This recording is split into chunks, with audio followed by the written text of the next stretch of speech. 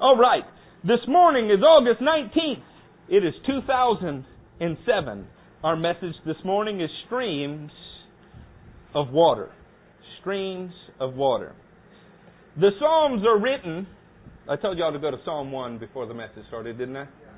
The Psalms are written over a period of about 1,000 years. But who gets credit for most of them? David. King David gets credit for almost every psalm in the Bible. I've quoted for years certain psalms. Like, have you ever said, many things have I seen, but No, not that one. There's another one that says, the average age of a man is about 70 years. I said, David said during his lifetime, because it's a psalm, that the average age of a man was about 70 years. The problem is Moses wrote it. And Moses wrote that in somewhere between 1400 and 1600 BC, and David didn't live until 1000. Other times we quote Psalms and we immediately give them to David, and it's kind of like carbon in chemistry. It's the right answer most of the time. But how is it that David gets credit for all of these Psalms if they're written over a 1,000-year period? Psalms are songs. Psalms are the lyrics of Hebrew worship. And in them you will find beautiful, beautiful things. David gets credit because he created an environment. Hold your finger in Psalm 1. We will be there all morning. But go to Chronicles. Go to Chronicles 9. He created an environment where praise and worship became the order of the day in Israel. So nearly every song, or psalm in Hebrew, gets credited to him. Look at Chronicles 9 verse 33 while keeping your finger in Psalm 1. Those who were musicians, heads of Levite families, stayed in the rooms of the temple and were exempt from other duties because they were responsible for the work day and night. What work do musicians do? They play music. These people have lodging in the temple and were exempt from other duties because their job was to worship God. I'm glad Piro's not in here. He would quit immediately. Build a little room in the church and that would be his job. David created an environment where praise and worship could flourish. Flip over a few chapters. I know David was not the builder of the temple, but you'll see, starting in Chronicles 15, that David paved the way for this to occur. 15 verse 16. David told the leaders of the Levites. Who told the leaders of the Levites? David did. To appoint their brothers as singers to sing joyful songs, accompanied by musical instruments, lyres, harps, and cymbals. And then they go through all of the appointments. There was a time period, you can go back to Psalm 1, in history where the king of Israel, in love with God, hard after on God, sponsored a time of joyful worship. It was also the time of the most bloody warfare in Israel's history. What an odd combination.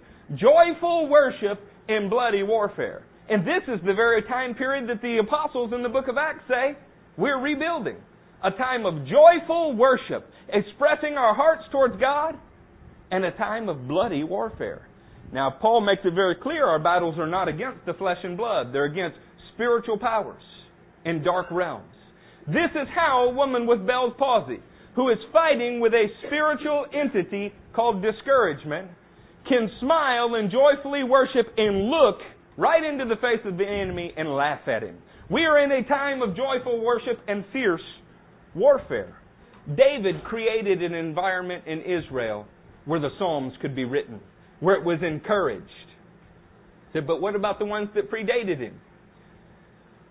Well, David did such a good job, we just credit him with those too.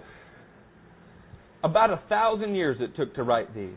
The Psalms are directly quoted in the New Testament more than 35 times. Now that doesn't begin to include all of the times, like Luke says, after they ate what we call the Last Supper, the Communion Supper, they sang a hymn. Well, what hymn did they sing? They sang it out of their hymn book, a psalm. This doesn't even include those times. These are direct phrases pulled right out of the Psalms. Jesus quoted 5 or 6 of them on the cross. there are 5 divisions. Do you see in Psalm 1, what is right above the word Psalm 1? Book 1. Did you know that there were books in the Psalms? We were told that Psalms was a book. The Hebrews divided the Psalms into 5 separate books, all called the Psalms. Their hymnal is divided into 5 categories. 5. What is important to Jews about 5? Well, their Torah has 5 books. Most people believe that the reason, because this happened during Mishnaic times, they believe that the reason the Psalms were divided by Jewish sages into 5 specific books was to emphasize that they were equivalent to the 5 books of Moses, or the law. See, the Torah in Hebrew life forms something. It forms a foundation for living. The way in which you, as a believer, walk before God. And they wanted to emphasize that the Psalms were just like the Torah.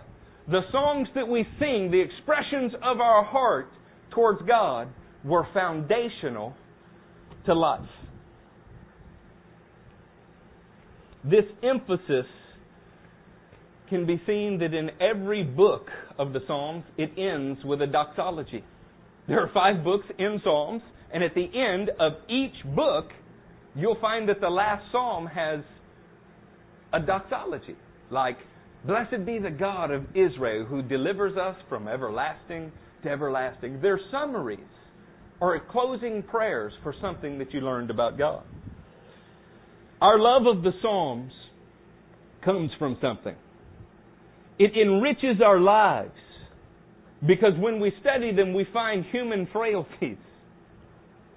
We find that the Psalms emphasize the heart's cry of men. David prays one time, "Lord, would you break the teeth out of the mouths of the wicked?" Does that sound like Bible to you? It certainly doesn't sound like modern Christianity. God loves everyone. David had a heart after God, and he said, "Lord, would you crush their hairy crowns? Would you bring them down? In fact, I'd like our army to bathe in their blood. Could you do that, Lord?" I said, well, how do you reconcile those things? What we find in the Psalms is a bridge, a kind of gap between ancient times and modern times that lets us know how they related to God after reading His Word in the same way we did. You find something that when a man is broken and crushed in his sin, you hear his heart's cry, "Don't take your Holy Spirit from me." And something down in you is moved by that because you feel his human weakness and you identify with it as a human who is weak. And so we're fed by the Psalms. Our lives are enriched by them. There was an important author who wrote, "The Psalms bridge the gap between then and now, the ancient world and the present, better than any other book of the Bible." A guy named Natan Sharansky. Today he's a popular Jewish freethinker, political activist and author. One of those guys that seems to be, like if he were in the United States, he would be asked on Fox News to commentate on things. He's just a bright guy and well recognized for it. He spent 8 years in a Soviet labor camp, all because he wanted to make Aliyah. The Soviet labor camps are almost always in the most barren, desolate regions. They have a name for their workforce. At least during the Soviet Union they did. They called it the workforce of paradise. Right. He wanted to leave the workforce of the paradise because he was a son of Zion. He knew that the Bible spoke of a day when the Jewish people would return to Zion, the mountain of God's praise. Zion is synonymous with Jerusalem. So they put him in prison for it. He wrote a book called Fear No Evil. Where do those words come from? Fear No Evil. 23rd Psalm. The reason he titled it that is because every day when he faced death daily, what sustained him was the 23rd Psalm, fearing no evil. You'll hear from nearly every prisoner of war who ever grew up with a Christian or Jewish heritage that those words came back to them at some point. Turn with me to Psalm 33. Keep your finger in Psalm 1. I'm teaching you a little bit about the Psalms before we look at Psalm 1. In Psalm 33, verse 18, we find verses that Natan Sharansky, not a believer in Yeshua, said sustained his very life. Psalm 33, verse 18. But the eyes of Yahweh are on those who fear Him, on those whose hope is in His unfailing love, to deliver them from death and keep them alive in famine. If you were in a Soviet labor camp, would you want to know from the writer of a psalm who had experienced God keeping him alive in famine, delivering him from death, would you want to know if you were in a Soviet labor camp that those words applied to you? Natan Sharansky said that they sustained his very soul. When he got off of a plane in Israel, he went somewhere. He drove from Tel Aviv, where the airport is, straight into Old Jerusalem. And he walked up to the last remaining wall of Solomon's temple, the western wall. And he knelt before the western wall, put his hands on the wall, and thanked God. But something was in his hands. It was the book of Psalms, because it had sustained him. The Psalms are an important book. They're important enough that even our Gideon friends, who we've talked about a little bit recently, although they hand out New Testaments, what do they have in them? Psalms. The Psalms are a way for us to relate to all believers throughout time. When you hear a song from the 60s, and it mentions things that were going on in the 60s, and it uses expressions from the 60s, but essentially still expresses something that we feel today, such as love, or political anger, or whatever it might be, you're identifying with a group of people there. The Psalms then are a window into how ancient believers worshiped God, thought about Him, and related to Him. There's a psalm, though, that's unique among the others. Some call it the orphan psalm. Why would it be called an orphan? What is an orphan? You don't know who their daddy is. Most psalms are credited to David. There's a few that are not credited to anyone. Sometimes you'll see a psalm of Asaph, a psalm of David, a maskil of blah, blah, blah, right? The very first psalm in the book doesn't say that. When you read there, it simply says, Book 1, Psalm 1. No author. This psalm is unique. It contains no real deep probing of the soul, no heart-wrenching personal expression. So should we throw it out of the Psalms then? I found out something in reading it today. It's a little bit like a preamble. It's a little bit like a summary document prior to reading all of the rest about human experience. A prologue, maybe. When we read the first psalm today, it will encompass everything that the rest of the psalms are trying to teach you. It's the thesis, if you will. It's not an orphan psalm. It's the foundation of the psalms. What is the first word of Psalm 1? Blessed. That's rich in and of itself, isn't it? Blessed is the man who does not walk in the counsel of the wicked. I don't want to reduce any teaching that we have to linguistics. If your argument solely revolves around linguistics, you probably don't have a very good argument. But let me submit to you this idea. My son Gabriel is not in here, but at 6 years old, he already knows how to say, Bless you, O Lord. Those words are Baruch Atah Adonai in Hebrew. So if you want to say blessed, what do you say? Baruch. That's not this word. Wouldn't you think it would be this word? Blessed is the man. Wouldn't you think that the Hebrew word Baruch would be there? I was very surprised to find out that it's not Baruch. It's a Hebrew word, and I'll spell it for you. A-S-H-R-E-I, Ashriah. And it doesn't just mean blessed. In fact, it's Strong's number 835, and it means something altogether different. Let me read you another passage that was translated with this same word in it. It's in Kings 10. You can turn there or not. Probably ought not to. I rarely lie when I preach, and I promise this time to tell you the truth. Kings 10, what I'm going to read you is verse 8. In Kings 10, verse 8, it says, "How happy your men must be. How happy your officials who continually stand before you and hear your wisdom." This is when the queen of Sheba has visited Solomon. She's impressed with his wisdom, and she says, "How happy your men must be." That word is Ashriah. It's not Baruch, it's not blessed, it's Ashriah. So why on earth would we then take a word that is happy and make it blessed? Isn't there a relationship between the two?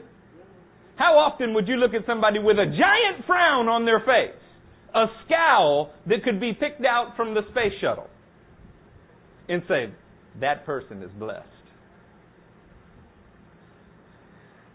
Y'all still in Psalm 1? Most of our translators have chosen to translate this blessed because they're following the tradition. The first translators in the English language chose to call it blessed, and it does mean blessed. But blessed almost implies a promise, almost not wishful thinking, but you're waiting for something to happen. The blesser, the greater to bless the lesser, waiting for something from the outside in. And that's not what this says.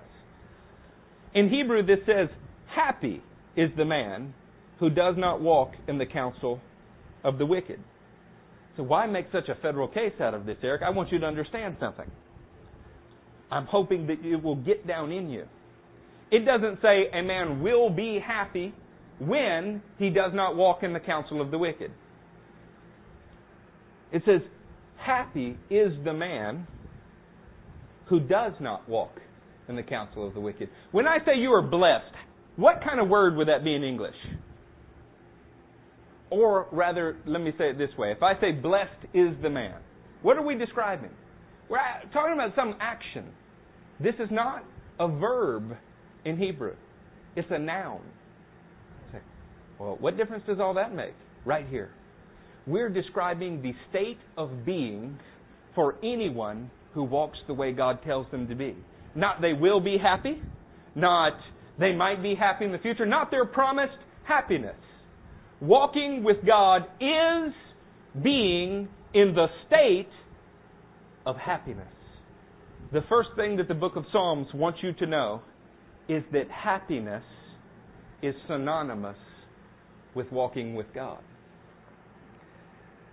That's encouraging and convicting to me all at the same time. How about you? This is a noun and not a verb. You are happy when you are not walking in the counsel of the wicked. So what does it mean when you are sad, depressed, frowning?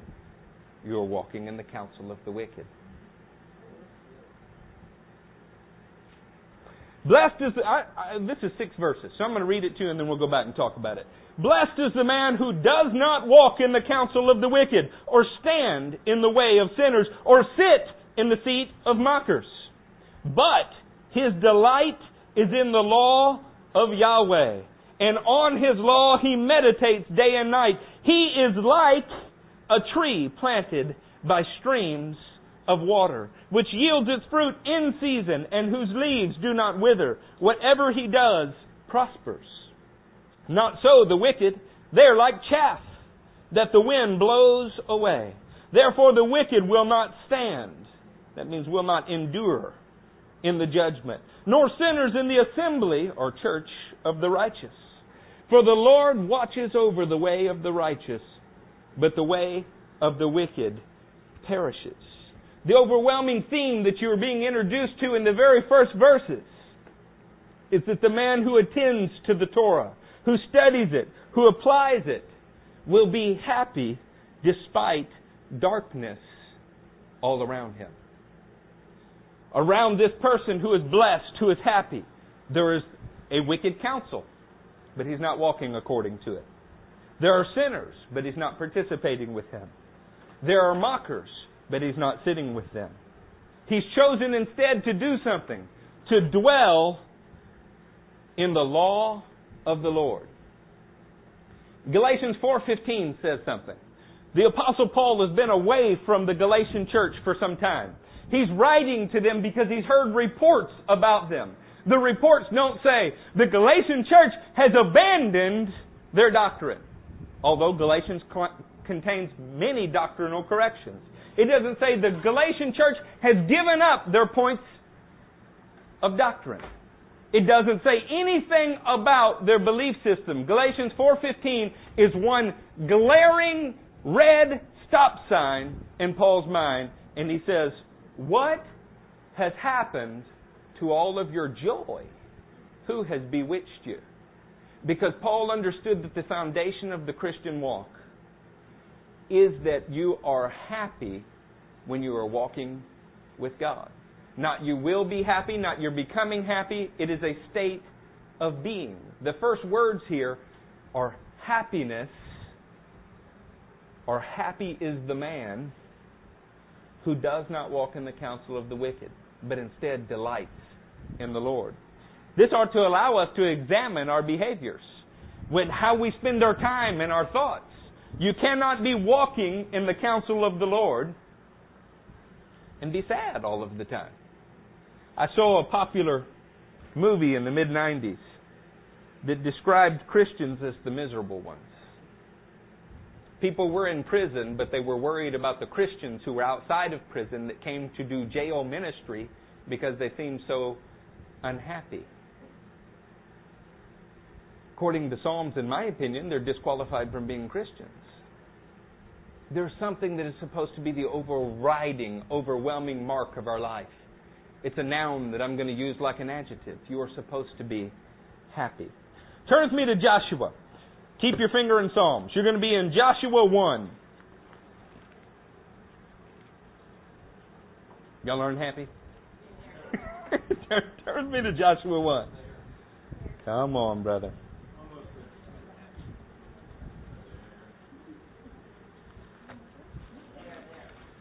Would you say that Joshua was given a monumental task?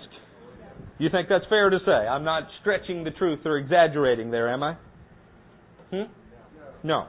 Joshua given a monumental task. Wouldn't you like lots of instruction if you had to reassemble my truck outside? You want a paragraph of instructions or do you want a book of instructions? So Joshua is going to go take the land of Canaan in conquest. He's going to lead millions of people in the pathways of righteousness. He ought to get pretty thorough instructions, huh? Let's read some of his instructions. Joshua 1, starting in verse 6. Be strong and courageous, because you will lead these people to inherit the land I swore to their forefathers to give them. Be strong and very courageous. We're repeating a theme there, huh? Be careful to obey all the law my servant Moses gave you. Do not turn from it to the right or to the left, that you may be successful wherever you go. Where was the key to Joshua's success? In abiding in the Word. That's the key to Joshua's success. He's told simply to abide in God's Word. Have you ever met people that weren't happy because they didn't feel successful? Well, how do you get success? You abide in God's Word. It will define for you what success is for you. Did you know that success was measured differently among different people? Have you ever seen a painting from the Middle Ages and the people are somewhat robust?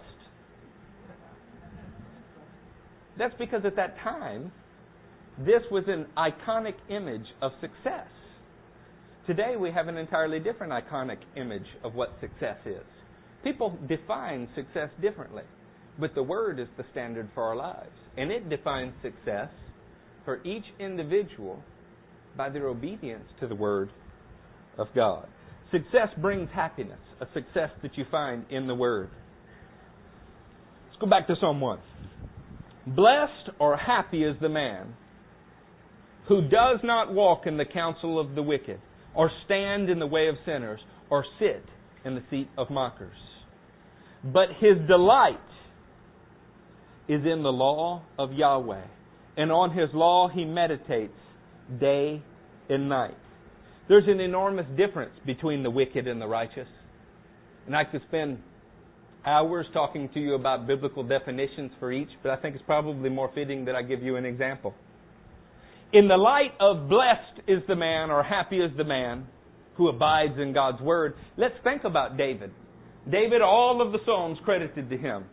What is the most famous story about one of David's successes? I mean, the most famous, David and Goliath. What did David do in that situation that others didn't? Well, he cut off a giant's head, he threw rocks at him, he did all those things. That's not where it started. It started with an adherence to God's Word. He believed that Goliath was not facing him, but facing God, because Israel had been proclaimed as God's people, princes with God. So in a situation where every other human being around him, his own brother called him a liar and said he had a wicked heart, the king looked at him and said, "You are not able to go." But David had the courage to abide in the Word of God despite everyone's advice, despite every circumstance around him. He said, "This Philistine is not opposing me, but the armies of the living God." David was probably not a depressed human being. In fact, when others were depressed, they brought David in. And what did he do? He played a harp and worshiped, and what happened to them? They came out of their depression, their destructive attitudes. David had the courage to apply the Word of God. So when we talk about walking in the way of the righteous versus the wicked, let's be clear. We're talking about those that have the courage to adhere to the Word of God versus something else. Turn with me to Psalm 36. Psalm 36 pretty clearly defines what wickedness is. Psalm 36, verse 1. By the way, this is a song of David. Yeah. "An oracle is within my heart concerning the sinfulness of the wicked. There is no fear of God before His eyes. For in his own eyes he flatters himself." What does a wicked person do? They refuse to fear God, which allows them to ignore God's Word. Instead, they look through their own eyes. Turn with me to Jude 10. I want you to hear it this way. You can go to the book of Revelation and hang a left if you want to find Jude quickly.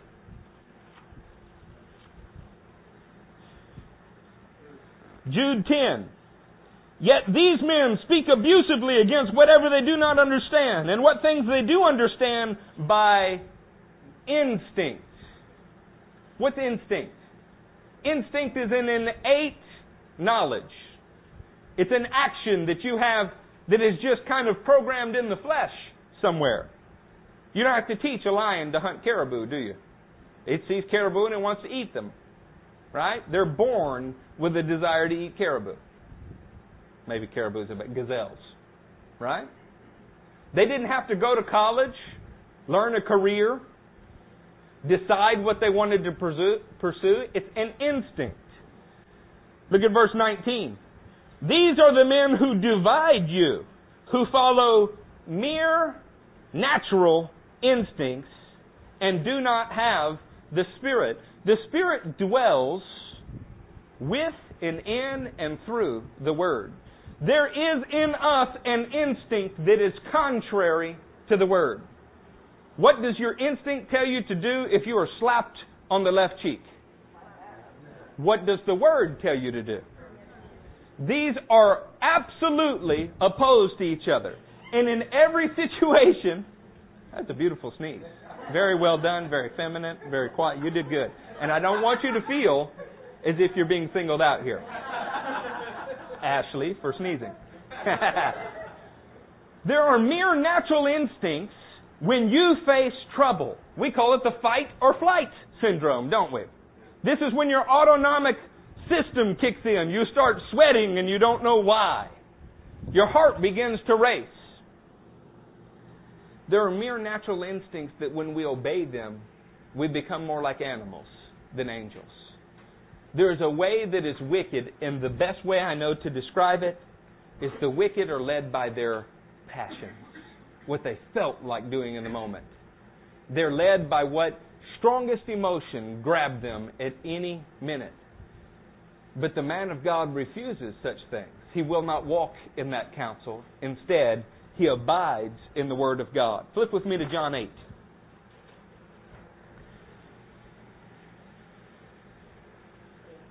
Tell me when you're in John 8.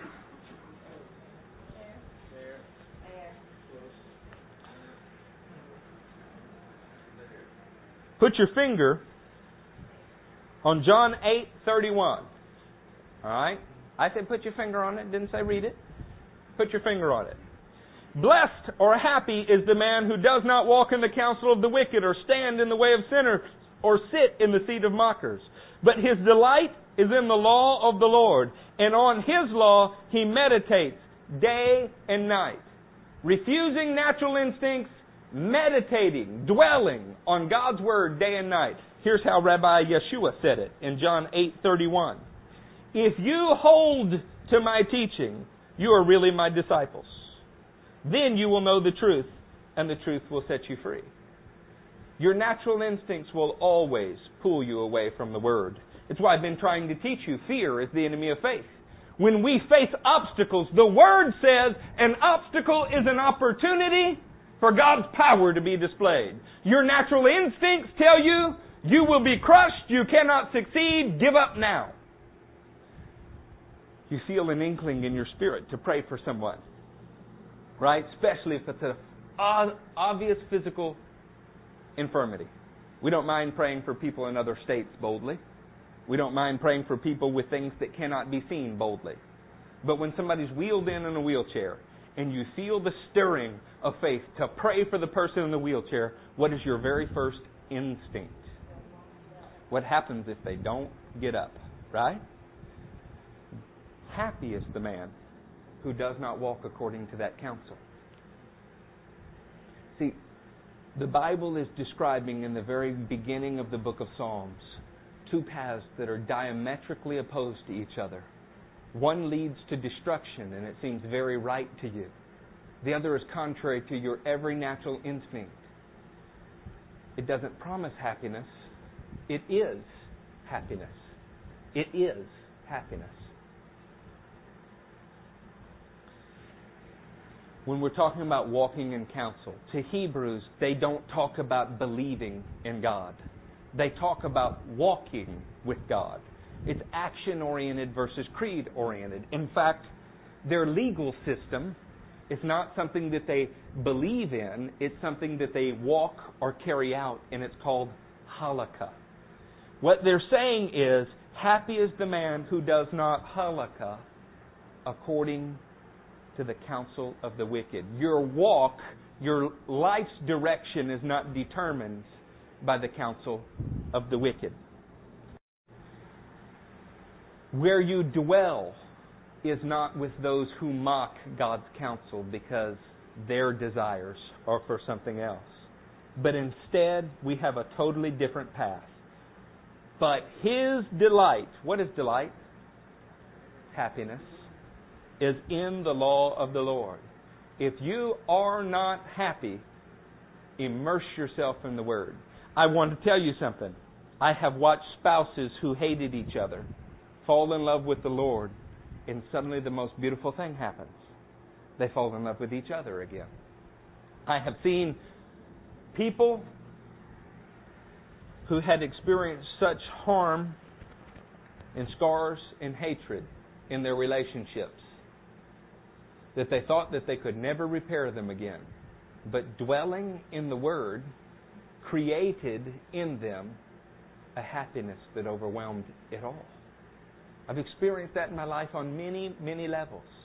Happiness, blessing, is walking with God. It's meditating on Him. Turn with me to Deuteronomy 4.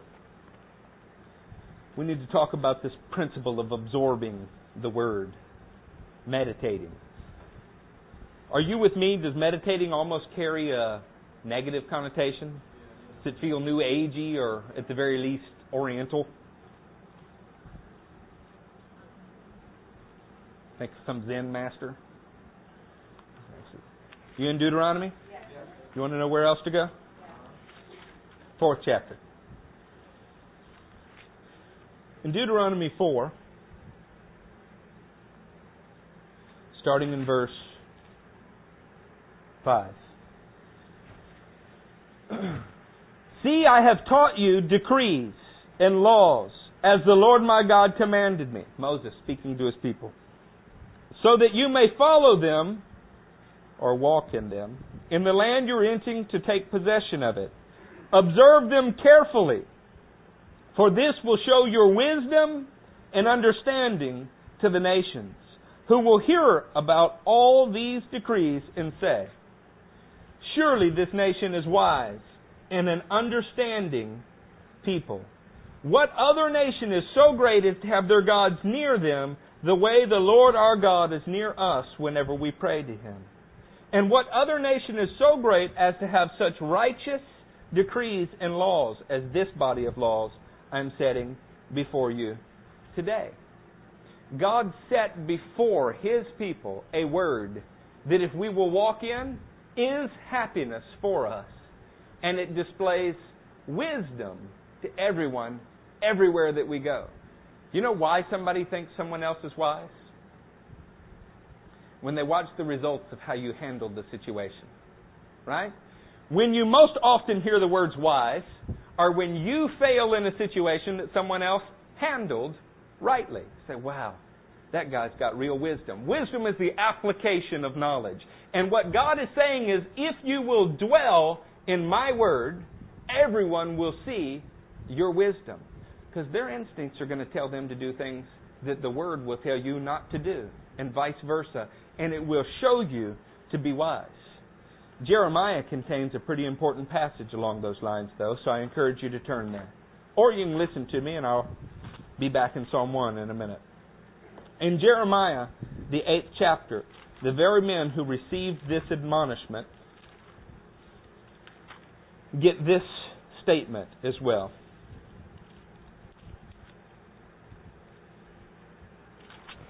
Jeremiah 8:6. This is God speaking. I have listened attentively, but they do not say what is right. No one repents of his wickedness, saying, what have I done? Each pursues his own course. That's mere natural instincts. Like a horse charging into battle. Even the stork in the sky knows her appointed seasons. And the dove, the swift, and the thrush observe the time of their migration. But my people do not know the requirements of the Lord. How can you say we are wise? For we have the law of the Lord, when actually the lying pen of the scribes has handled it falsely. The wise will be put to shame. They will be dismayed and trapped, since they have rejected the word of the Lord. What kind of wisdom have they? Wisdom is applying the word of the Lord, not knowing the word of the Lord. Back to Joshua's charge here. You keep your finger in Psalms. Let me read this to you one more time, because it might have escaped you since I didn't read it. Back in Joshua 1, he wasn't just told to hear the word of the Lord. Listen to what he was told. Do not let this book of the law depart from your mouth. What is that? Is that passive? Does that say hear the word of the Lord? Sometimes in Christianity we have developed into a group of people who simply accept knowledge. We accept it, and through intellectual assent we acknowledge that it is true. But when it comes to actually experiencing it and applying it, showing God's wisdom in our actions, we fall woefully short. When God told Joshua through Moses, do not let this book of the law depart from your mouth, I imagine he took it seriously. To not depart from your mouth, what do you think that means? Speak it constantly. In an 8-hour day, how much of the word are you speaking? How does faith come? By hearing. How much other garbage do you hear in a day? Do you hear the counsel of the wicked all around you telling you, well, I would have smacked that guy back? In your situation, I'd be talking to a recruiter. In your situation, you might as well give up. It's foreclosure. We hear everything in the world, but you know what we need to hear? You need to hear a good sermon. Wrong. That's passive. You need to speak the Word of God. I taught you on Wednesday night about speaking life into dry bones so that you would see yourself as anointed men and women of God speaking to a situation and causing change.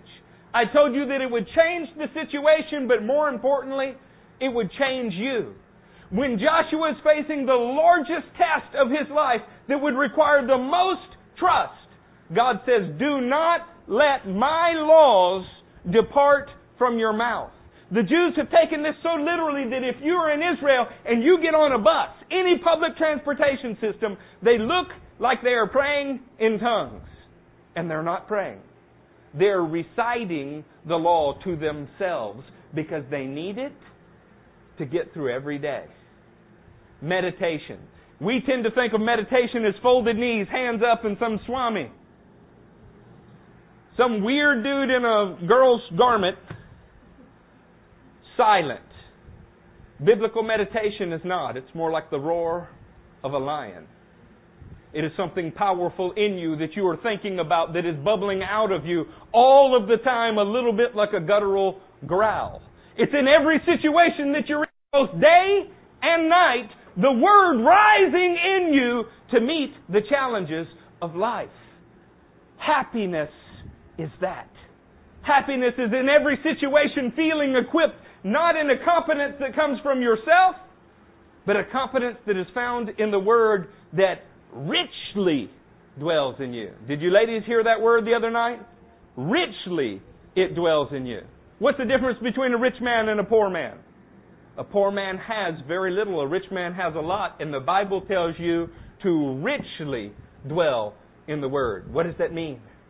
Lots of Word. I think it's wonderful that all of our prisoners of war that you hear testimonies about were sustained by Psalm 23. I think that is awesome, and I'm glad they had it. There's another 150 or so Psalms, though. We can sustain any situation if we will learn to meditate on the Word. What do you do when you hear a lion grumble and growl? You back up, don't you? Your problems will do the same thing. They will be fleeing from you because you are resisting all temptation because the Word is like a diesel engine in you revving.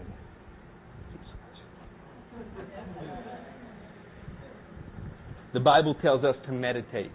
I want you to understand meditation day and night is also found in Deuteronomy 8 when parents are told to tell their children, talk about the Word when you lie down, when you wake up, day, night. When you walk along the road, when you go in and out of your houses, talk about the Word. I love talk radio. I listen to it all of the time, but I would much rather be talking with you about the Word. We need to have a relationship with each other that causes us to meditate on the Word. Redefine meditate. We're not talking about We are talking about speaking the Word day and night so that it can change you and your situation.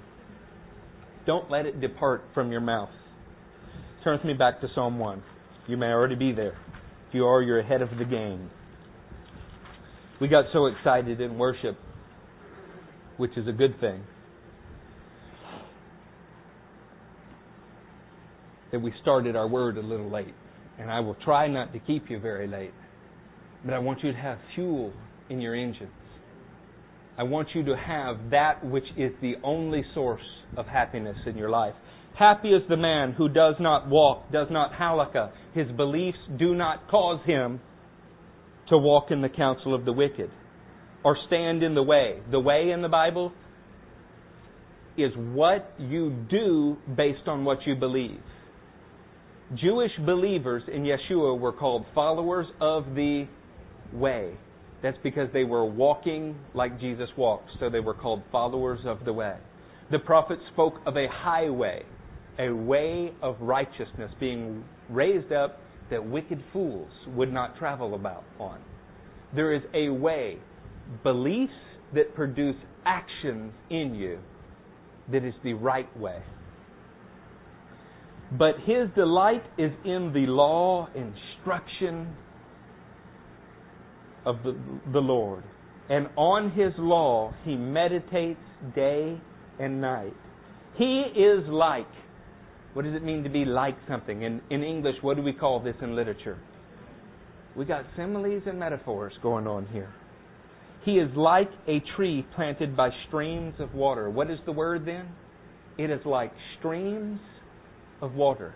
How long will a tree live if its strongest influence is not streams of water? It won't live very long. And if it does exist, you know what it will not do? Bear any fruit. God wants something from you. He wants your life to produce the fruit of His kingdom. And there is only one way to get it. Meditating on His Word day and night. Refusing all of the other influences in your life. This is the state of being happy. Redefine that. Happy is not when you have all of the possessions that Donald Trump has. Happiness is not dependent on the home you live in, the job you go to, or the way that some man looks at you. Happiness is dwelling in God's Word, abiding in it. That is happiness, because it will show your actions to be wise. It means you'll have the outcome God wanted in every situation. That is happiness. Examine your life for a moment. The time periods of enormous grief in most cases revolve around wondering whether or not you did what God wanted you to do, or knowing that you absolutely didn't. Happiness is letting all of your actions flow from the Word of God. In fact, you'll be like a tree planted by streams of water, which yields its fruit in season, and whose leaf does not wither. Whatever He does prospers. God wants you to be planted deep in Him. I'm going to read you something out of Jeremiah. In Jeremiah 17, we hear an explanation of this bearing fruit in trees. It's Jeremiah 17:7.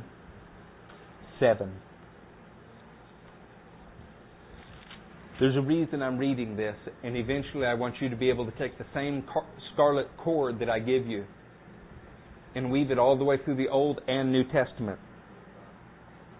Jeremiah 17, starting in verse 7. But blessed, happy, is the man who trusts in the Lord, whose confidence is in Him. Is your confidence in your savings account? Is your confidence in your boss's approval? Is your confidence in your physical strength? See, when I look out at our church and I see the areas we're being tested in, I see that what God is doing is building our confidence. He's allowing the ravens to stop bringing food and the brooks to dry up so that we will learn that our confidence is in the Lord. This is not because you've done something wrong. This is because blessed is the man who does these things. He's teaching us how to be happy in every situation. He's teaching us how to be strong in every situation. 8th verse. He will be like a tree planted by the water that sends out its roots by the stream. The stream does not come to you. You must stretch out for the stream. You have to do what it takes to get beyond your natural instincts and dwell in the Spirit. You have to do that. And it is hard work. It might cause you to cast down 99 thoughts that you have out of every 100. In counseling situations, the words that I hear the most is, but I thought. You won't do well. If we're going to have a meeting, you need to know ahead of time that will not work. I will respond every way the same time. What does the Word say? We don't do well when we dwell in our thoughts rather than the Word. The difference between Saul and David is Saul is said to have his thoughts compel him to do what was wrong. David threw out his thoughts and clung to the Word. That's the difference between the two. It does not fear when heat comes. If you're dwelling in the Word, you cannot be dwelling in fear. If you have more than one phobia in your life, you need to dwell in the Word some more. If you have a single phobia in your life, you need to make sure that you are not living in disobedience to God's Word. Phobia is an unhealthy fear. I'm not talking about being wise enough to move out from under a building that falls. I'm talking about irrational fears. Its leaves are always green. What if they're tired? What if they had a hard day? When you dwell in the Word, He will renew your strength. You will labor with His energy, which works powerfully in you. It'll be meditating in you. It will be coming out constantly so that you are always strong for every occasion. It has no worries in a year of drought. It has no worries in a year of drought. And it never fails to bear fruit. The heart is deceitful above all things and beyond cure. Who can understand it? Your own feelings, but I felt like this, are deceitful. The Word of God is the only thing that you can trust.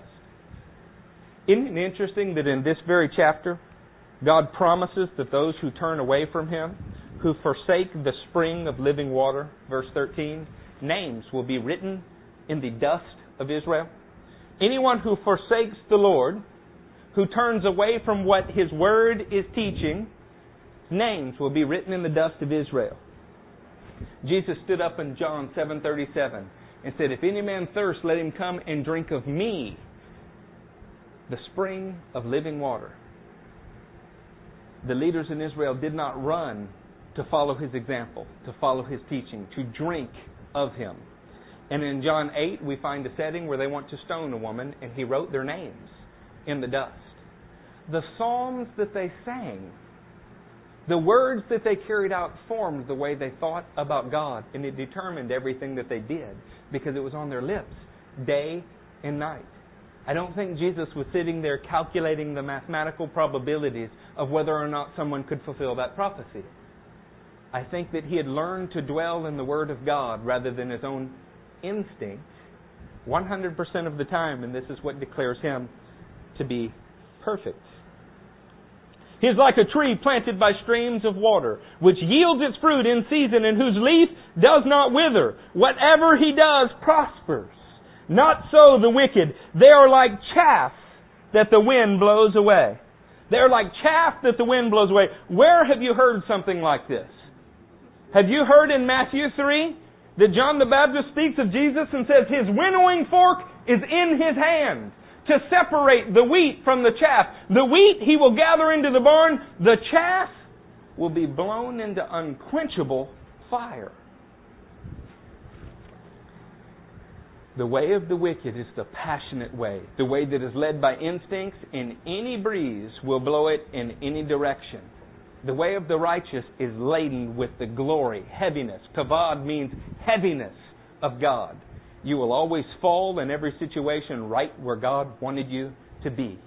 We are not led by our passions. We are not blown away when sifted. When sifted, we land every time rooted in the Word of God by the streams of life, bearing fruit. So we are useful for the barn. The wicked are blown wherever their heart so desires. Have you ever heard, oh, well, so-and-so's just a free spirit? Really? That's usually a nice way to say they're a slave to their passions. I felt like doing this, so I ran and did that. Then I felt like doing this, so I ran and did that, without regard to what God's Word said was appropriate for any and every situation. Not so the wicked, they're like chaff. That is no compliment. Neither is a baptism in fire. I know that it's common teaching that you get baptized in fire. You want to be baptized in the Holy Spirit. You do not want to be baptized in fire. So, but there was fire that came at Pentecost. There was fire that came at the temple. Fire is synonymous with His presence. Judgment and blessing are always with God. They come from the exact same source. What determines which you get is entirely up to you. Not so the wicked. They are like chaff. They are the wind that the wind blows away. Therefore the wicked will not stand. I am no Bible translator. But in English, when you say someone will not stand in this, to most of us it means that they won't be there. That's not what this means. In Hebrew, this means they will not be able to endure it. They won't stand uprightly planted by the streams of water. They will be mowed down in the judgment. Nor sinners in the assembly of the righteous. There is an assembly of the righteous. And according to the context of this scripture, they are above all else happy. They're meditating on God's Word day and night, which means it is bubbling out of them everywhere they go, which is causing them to bear fruit 30, 60, and 100-fold. For the Lord watches over the way of the righteous. If you have another translation in here, it will say the Lord cherishes the way of the righteous. Still another word is the Lord knows the way of the righteous. Sometimes our language feels entirely inadequate when you study the original languages that it was written in. This means the Lord intimately examines the way of the righteous. And what is the way? The way is your actions that are based on your beliefs. The Lord intimately examines the way of the righteous, but the way of the wicked will perish. The very first psalm in the Bible is meant to lay out a thesis. It's meant to lay out a guide for living, for interpreting every other psalm. In fact, every other psalm at some point points to the idea that only God's Word is trustworthy. Only God's Word brings joy. Only God's Word will deliver you. All of it is encouragement that God's Word will sustain you in every situation. In the charismatic world, we're so excited to talk about the Spirit of God doing this, that, and the other. What did John record Jesus as saying? The Spirit will remind you of the words I have spoken. That's what's so empowering about it. Is you will not be overwhelmed by your instinct. If you choose to yield to God's Spirit, He will bring the Word to you in a way that it can overpower your instinct so that you are free from bondage to sin. That's what the Bible is teaching you. Guys, we are like mighty trees planted by streams of water. It's our job to stretch out for it, to strive for it. And the drier the year, the further we have to stretch. But we will never fail to bear fruit in any situation if we will meditate on His Word day and night. I want to ask you to do something. I got maybe 3-4 more minutes. This week, I want you to consider what areas of your life you have excluded from the counsel of God. You've just decided, well, this is the way that I am. I don't have to be like so-and-so, which is an excuse for you to not apply the Word. I want you to examine those areas. Then, like Ezekiel speaking to dry bones, I want you to begin to search the Word. See if the Word encourages you to be reclusive or to reach out. I want you to see if the Word encourages you to be fearful or cheerful. I want you to examine those areas of your life and then let your roots stretch towards that water and see if you don't see tendons start to appear on the bones, followed by muscles and then flesh, and pretty soon, an army that God can use. I teach you these things on Wednesday nights because it's tools to fight back. It's a way to live. I'm trying to encourage them on Sunday, not to entertain you, but so that what we will have here in a very short time is an unshakable army of God, who no matter what is thrown at them, their confidence just grows. We're going to close here in just a second. I want to tell you that in Israel, when they went to battle, the priest came right out and said, if you are scared, go home. We can't use you. God's army is still the same way today. If we are ruled by fears and insecurities rather than by the Word, if we are ruled by our base instincts rather than the Word, when battle comes, you divide the army of God. This is what was happening in the church that Jude is writing about. We need to be able to stay in the flow of the Spirit in every situation. This is what makes us useful to God. Now here's the other part of that. It comes through constant training in the Word. Not part-time, not sometimes, not Sundays and Wednesdays. Constant training in the Word. No vacations. 24/7. Exodus 24/7 says we will do all that you obey. 24 hours a day, 7 days a week. Get the Word in you. Let it bubble out of you. Next time, not just you see your pastor, but you see your wife, your co-workers. Be speaking the Word. And let me free you from one more idea before we stand up and pray. To be speaking the Word does not mean that you have to quote chapter and verse. Jesus never quoted a chapter and verse. Paul never quoted a chapter and verse. No apostle ever quoted a chapter and verse. You might even say it's unscriptural to quote a chapter and a verse. They simply quoted the Word. We're not trying to impress people with our knowledge. We're trying to change ourselves so that it will change our circumstances. And you know what? You will see in months' time that we have fought through these things and our confidence in the Lord has grown. And we are like an adolescent who doesn't quite know how strong they are yet. The strength of a man, but still the timidity of a child. And God will train our hands for battle. This is what is happening in our church. I'm a pastor. My job is to have my finger on the pulse. And this is what I feel. The question is, will you be sent home on the day of battle or will you be able to participate? Stand up. Let's pray.